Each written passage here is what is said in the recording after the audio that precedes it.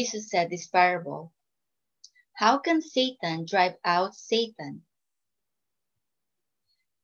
If a country divides itself into groups which fight each other, that country will fall apart. If a family divides itself into groups which fight each other, that family will fall apart.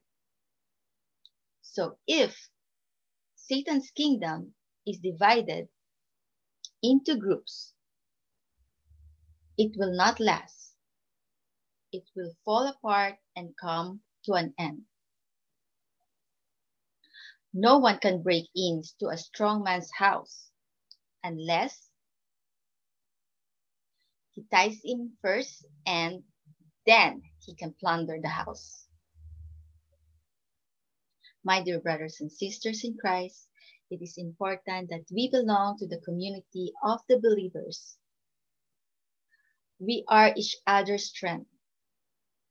We give each other uh, we give each other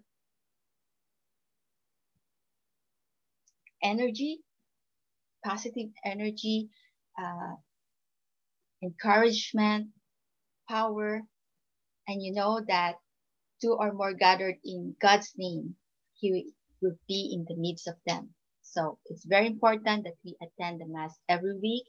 We hear the Word of God. For the Word of God is the food of our soul. Amen. Let us spread the good news and God bless us all.